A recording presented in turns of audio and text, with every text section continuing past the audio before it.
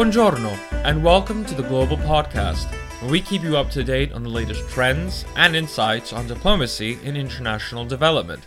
I'm your host, Gesù Antonio Baez, Director of Pax Techum Global Consultancy, based here in London, which produces this series.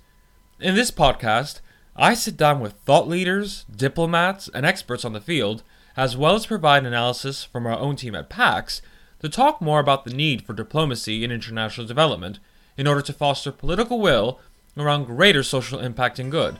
So grab your headphones and let's get on with the show.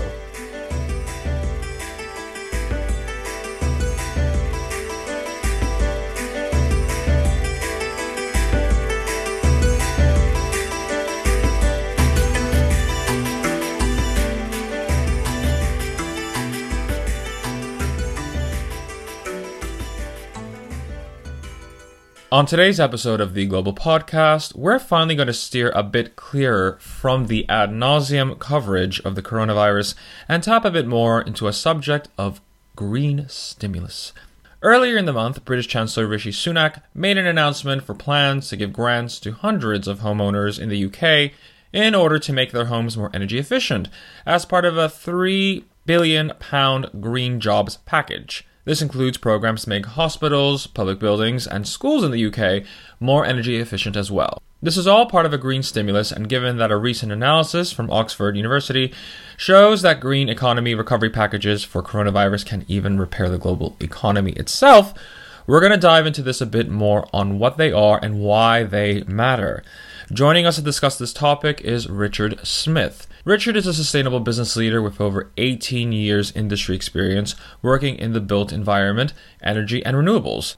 He is a chartered environmentalist and a full member of IEMA, or the Institute of Environmental Management and Assessment. Richard is currently based in Scotland. So, Richard, welcome to the Global Podcast. Good morning.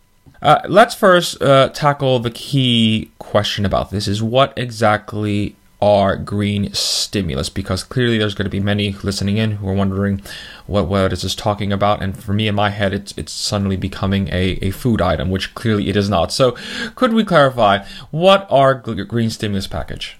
Sure. Okay. So I think it's important to understand how stimulus can work in economic terms. So when there is a sudden event such as the coronavirus pandemic, it can create what's referred to as a negative demand shock, which means that the total demand for all goods and services decreases across the economy, and that can cause huge issues for the economy. In particular, as GDP goes down, the government is collecting less in tax revenues to pay for public services. So so basically a stimulus is used to elicit a response from the private sector to essentially get the economy moving again. And to put that into context, the latest figures are showing that the economy in the UK contracted by around 20% during the lockdown period. So that's the biggest on record, and that poses a huge challenge for the UK government, especially when they need to shell out record levels of financial support to keep things moving and avert essentially an economic catastrophe. So what we look at in terms of a green stimulus is a package that generates increased aggregate demand. So it's essentially increasing the demand for for those goods and services, whilst reducing the environmental impact of the economy.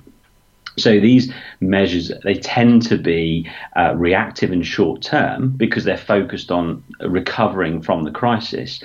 However, they can serve to provide what's called a double dividend by both stabilising the economy in terms of output and employment opportunity, as well as improving environmental quality.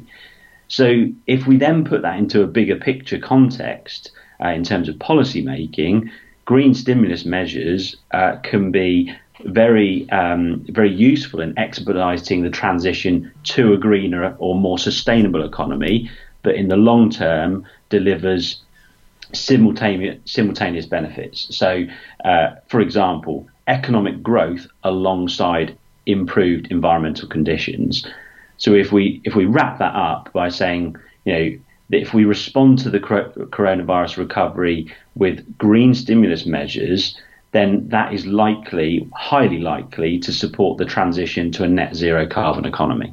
It's interesting on that aspect because there's a link between clearly with the economy, as you've indicated, but why aren't we seeing this so much highlighted? I mean, obviously there was the recent announcement made by the Chancellor, but we're not seeing such announcements made, for example, in the United States. I mean, clearly the Trump administration has its own agenda, but also within other aspects of, let's say, of the European Union or even within other countries. Why isn't, if green stimulus packages can have such a benefit on that aspect, why hasn't it been harked as much? Is it a very new concept, or has it been around for a while?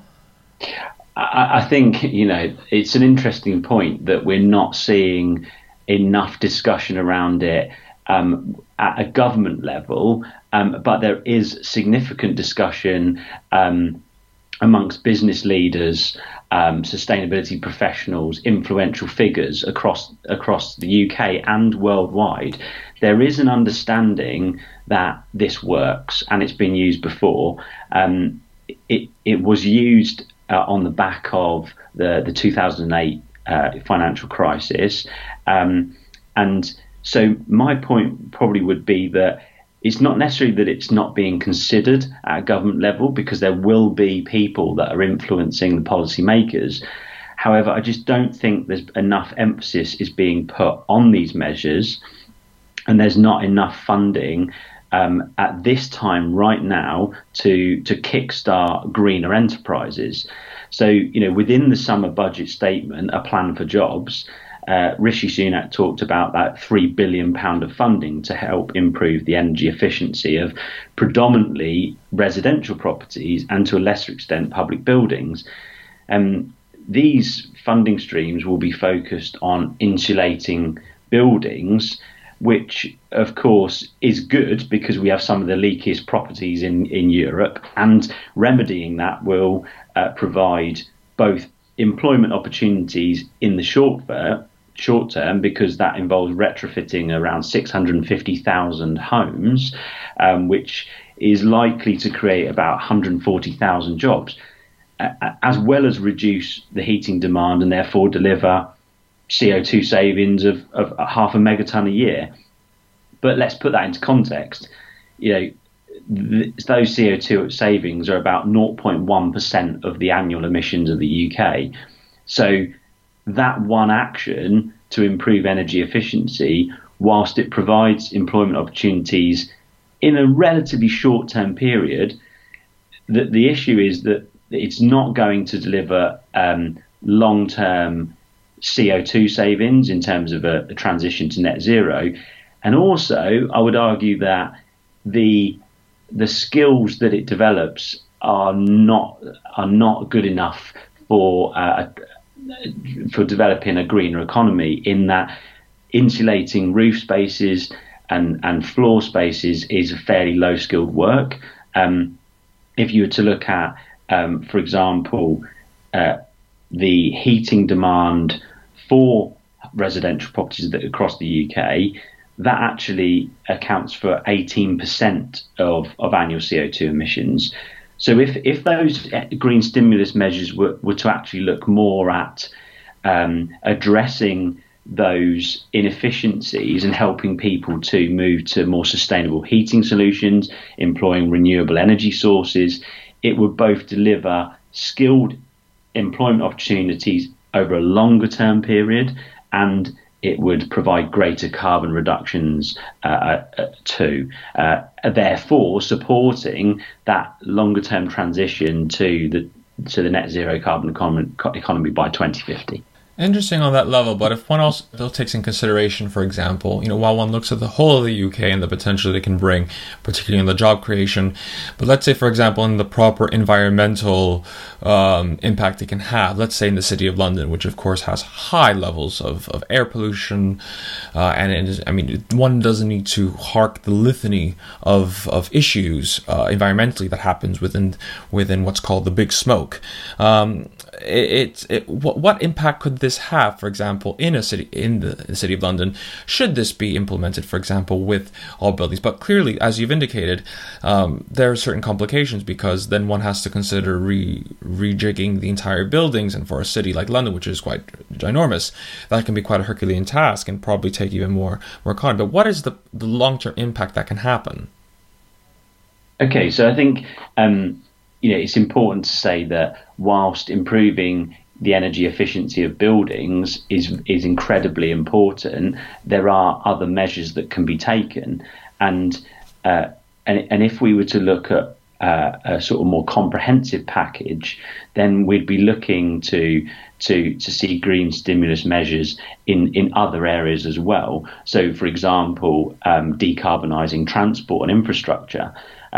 Helping to put more electric vehicles on the road, also support green hydrogen technology. And if we were to see those green stimulus measures, it's more likely that we'd be moving towards that net zero carbon economy, both in those urban environments, which needs to change significantly, but as well the rural environments too, which are incredibly important for our economy. So I think there's a lot of focus on urban environments, cities particularly, which of course are trading centres. They're where people have traditionally worked, but we know now that those centres are going to have to change, and the way we use those environments will need to change. And we knew that before coronavirus hit anyway. We knew that we needed to decarbonise those environments, particularly in a transport context. Taking vehicles out of those urban centres. That improving digital connectivity within rural environments, for example, is important to ensure that people can work effectively from home and sustain a living without having to travel huge distances to cities. So I think what this is about is understanding the bigger picture, is looking about where we want to go to in terms of that net zero carbon economy, and what does that look like? And it's about a just transition to a more prosperous economy for all, one that values the environment and the services it provides to human beings. And I think that's incredibly important, that for all of us to develop a greater connection with the natural world and an understanding of our dependence on it, so that economic decision making is cognizant of that. And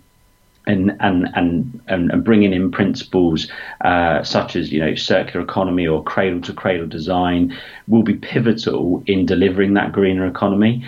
And as I've said earlier, the business leaders, policymakers, influential figures all over the world are calling for a different approach that breaks with convention. And I think the consensus is that to revert back to our old ways would be a hugely missed opportunity to deliver tangible action and benefit for our planet and for society. Let's go back into that aspect where you say that one needs to revert and change the way we are approaching in regards to revitalizing the economy. And I want to go back to that recent Oxford study, which compared green stimulus projects with traditional stimulus measures, such as those taken after the 2008 global financial crisis, and how they discovered that green projects create more jobs, as you were highlighting, and deliver higher short-term returns per pound spent by the government, leading to increased long-term cost savings. Now, if such is the case, why hasn't then, in the previous months, when one was looking at the effects that the coronavirus is already having on the UK economy, which already the Bank of England has says it's going to be deeper than anything we've seen before, but that's not a surprise. Multiple countries are having the same aspect. Why hasn't then green stimulus been already considered the first aspect instead of going to traditional methods? Why hasn't this already been the first thought? I think that with a public health crisis, the action first and foremost is to protect people and to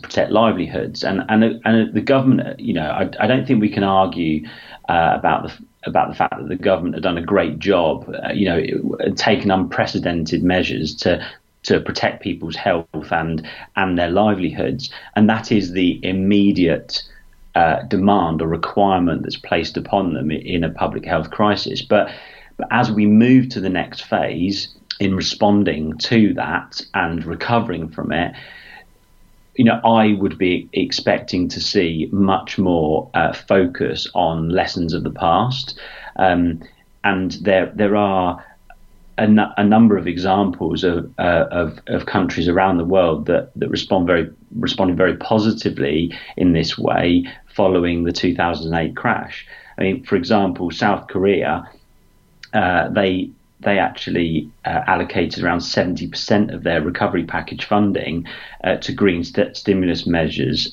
following the 2008 downturn, and they reaped the rewards of that, being one of the first countries to rebound from the downturn. And that has now come to the fore in this particular scenario, because they're now pushing forward with their commitment to reach net zero by 2050 with political will at the highest level, supported by the people of the country. So there is no barrier there. They are pushing forward because they see the benefits. And actually, perversely, in the US, the following 2008 crash, they allocated funding to flood protection schemes, and actually analysis showed that the return to the economy was 17 times greater than spending on fossil fuel-based activities when they looked at that. So there's clearly lessons there which the current administration aren't acknowledging and referencing. And now we're seeing Germany, the biggest economy in Europe, allocating around $46 billion into green stimulus measures, including $10 billion on green hydrogen and $9 billion on electric vehicle subsidies. And importantly, with no support at all for petrol and diesel vehicles, which are a huge source of revenue for Germany in terms of its economy. So there's actually some difficult decisions that have been taken there in Germany around acknowledging that whilst the production of petrol and diesel vehicles generates a huge proportion of their GDP, actually they need to stop supporting those because a new approach is required if we're going to deliver the action required to get to a greener economy. So they're taking difficult decisions, but they're doing it, and it will deliver the right action. And I think that quite possibly the UK government needs to listen to business leaders here and all over the world, and also look at what's happening in Europe, and acknowledge that perhaps more of the funding it's delivering should be allocated to these green stimulus measures. Exactly. And it's making me also wonder, because clearly green stimulus package, it's proven, of course, with what you've just indicated, and also with the study, that it is effective. But perhaps, like all great ideas, it needs a better PR push. So what can one do in that aspect to really push the message that this is the way to go going forward in this new normal in which one finds oneself? Where masks are going to be on vogue for quite a while, and travel will be restricted. How can one push then the need for this for a green economy within, let's say, the general public or within the key stakeholders? Yeah, I think what's really important is actually more public debate or discussion around it. I say debate. I don't necessarily think we need to debate things too heavily. Actually, I think that the science and the evidence is there that it works, and what's really important is that we bring awareness to the general public around this, so that there's a groundswell of appetite for change. I think a greater understanding amongst society of our connection with the natural world and our need to look after it because of the services it provides to us is actually really useful in building or an appetite and support for these green stimulus measures, and therefore there is a call for it from the voting public that says this is what we want. We want a new approach, a different way of doing things. We do want to work from home more. We want to commute less. We want to be able to live in happy, healthy communities. We don't necessarily want to be in cities. There needs to be a fairer, more equitable economy for all. And I think that media outlets can play a huge part in that. I was watching the 10 o'clock news last week when the summer budget statement was delivered, and the summary there included no reference whatsoever in the whole of the programme to those green stimulus measures, which I was astounded by. I think the public health crisis that we've experienced is clearly very sad, and what's happened has been quite a lot for us to get our heads around, and in fact there's huge issues that have been associated with it in terms of people's mental health and well-being, which is a whole nother discussion. But what I think is really important is that we should be seeing more discussion within the media outlets and just generally through society around these measures that need to be taken for us to change the way we all live and work for a greener, more sustainable economy that is more aligned with our planet's ability to provide those services. And I think that's the essential message here, is that we are living beyond our means, and that we shouldn't shy away from that discussion. It's difficult to have, and it means a change in lifestyle for many of us, and that's just the facts. And we need to get our heads around that, and we need to all work together to work out what that looks like and to make it happen. Precisely, making it happening, which is key. And as you've indicated, a change is here and it needs to happen. And hopefully there will be more investment on green stimulus going forward, as you've indicated, because though one wants to focus so much on the economy, on the immediate terms, we have to think in the long term, and that's where green stimulus comes from. So, Richard, it has been an absolute pleasure speaking with you about this topic. Richard, thank you for joining us on the Global Podcast. Not a problem. Absolute pleasure. Thank you. That brings us to the end of this edition of the Global Podcast. I'm Jesu Antonio Baez, Director of Pax Tecum Global Consultancy, which produces this series. Please do check out our website at www.paxtecumglobal.org. That's PAXTECUMGLOBAL.org to discover more about our work. You can also follow this podcast and the work of Pax on both Twitter and LinkedIn. And if you like this podcast, please don't forget to rate, review, and of course subscribe on both Spotify and Apple Podcast. Join us next week for another edition, and until next time, grazie e ci sentiamo presto. Ciao!